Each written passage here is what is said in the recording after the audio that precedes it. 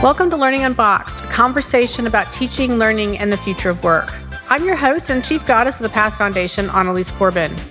We know the current model for education is obsolete.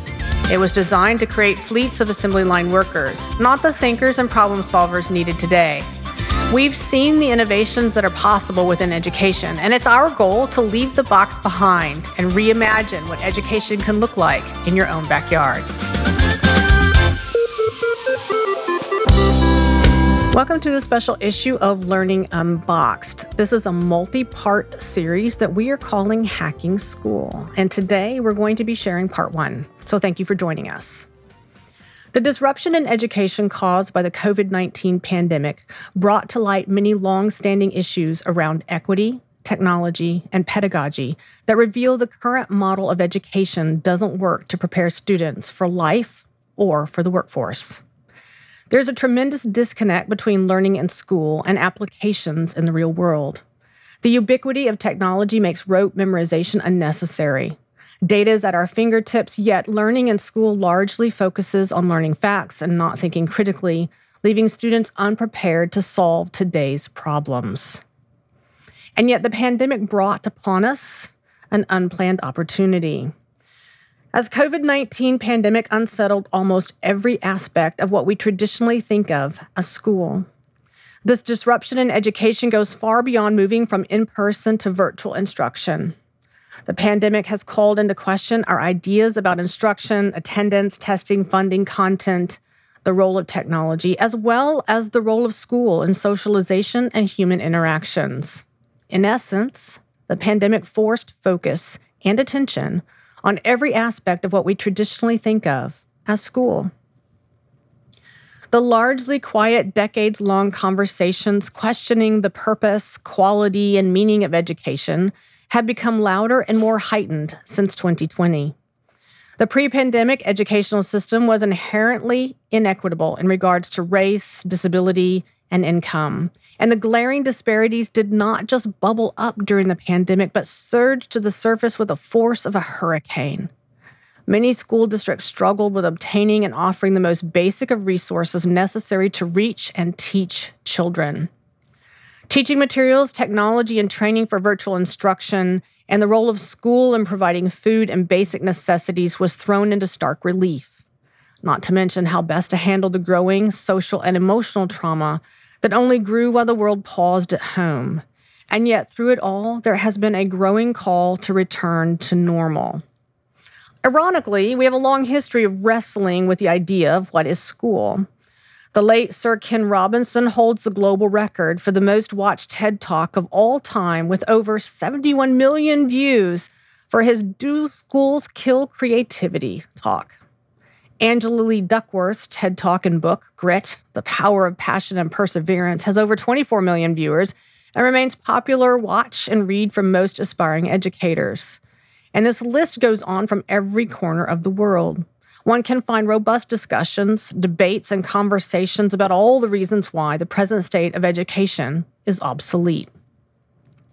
But what does the data have to tell us? Well, little dispute remains that the normal of the pre-pandemic world was not working for the majority of our kids. I would argue that getting back to a new normal is the absolute wrong aspiration.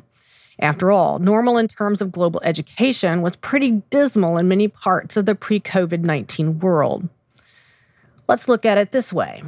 Prior to the impact of COVID-19 on a global scale, 58 million children of primary school age were not able or permitted to attend school. In 2019, just 2 in 3 children attended either lower or upper secondary school, and only 1 in 2 children attended either upper secondary school or higher education.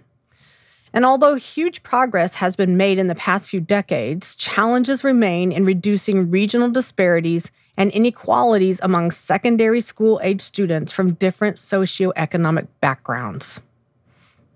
The data does not get any better as we focus on the United States. The U.S. has an 85% average high school graduation rate, compared with 99% in Finland and 98% in Japan. And ironically, with 1 in 10 U.S. bachelor degree graduates in 2019 expecting to work, only 5 years or more in their major fields. Pulling in closer to my home in Franklin County, Ohio, USA, only 41% of students start kindergarten with the skills they need to be successful in school. In addition, there's a 30% average in math and 35% average in reading proficiency scores in Columbus City schools over the 5 years prior to the pandemic, and a 62% average in math and 63% average in reading proficiency scores in Ohio public schools statewide over the past 5 years. And this data is not new, nor is it unique to Ohio. We have been in an epic battle to be better at education in the U.S. for many decades. In 1983, the landmark publication, A Nation at Risk, The Imperative for Educational Reform, by President Reagan's Commission on Excellence in Education, first explored the deteriorating test scores in science and technology among high school students. By the mid-1990s, industry, politicians, and educators noted that SAT scores continued to fall, and trends in the number of students graduating from college in the fields of science, technology, engineering, and math were discouraging at best. For the first time in the 20th century, American industries could not fill their quotas for job opportunities with U.S. graduates. This level of failure rate will not move humanity forward. These stats represent a single community and a single state and a single country. This problem is not unique, and in fact, these stats, as appalling as they are better than some places in the world. But the pandemic has provided communities with an opportunity to do better as an unplanned grand experiment.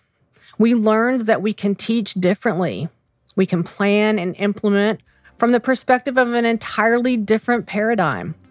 But we have to be collectively willing to let go of what was or how it's always been and recognize instead what's possible.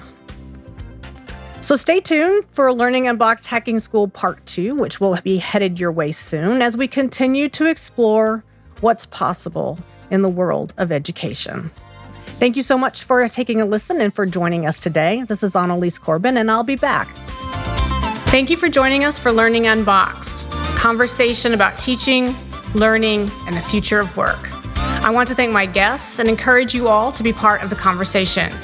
Meet me on social media at Annalies Corbin, and join me next time as we stand up, step back, and lean in to reimagine education.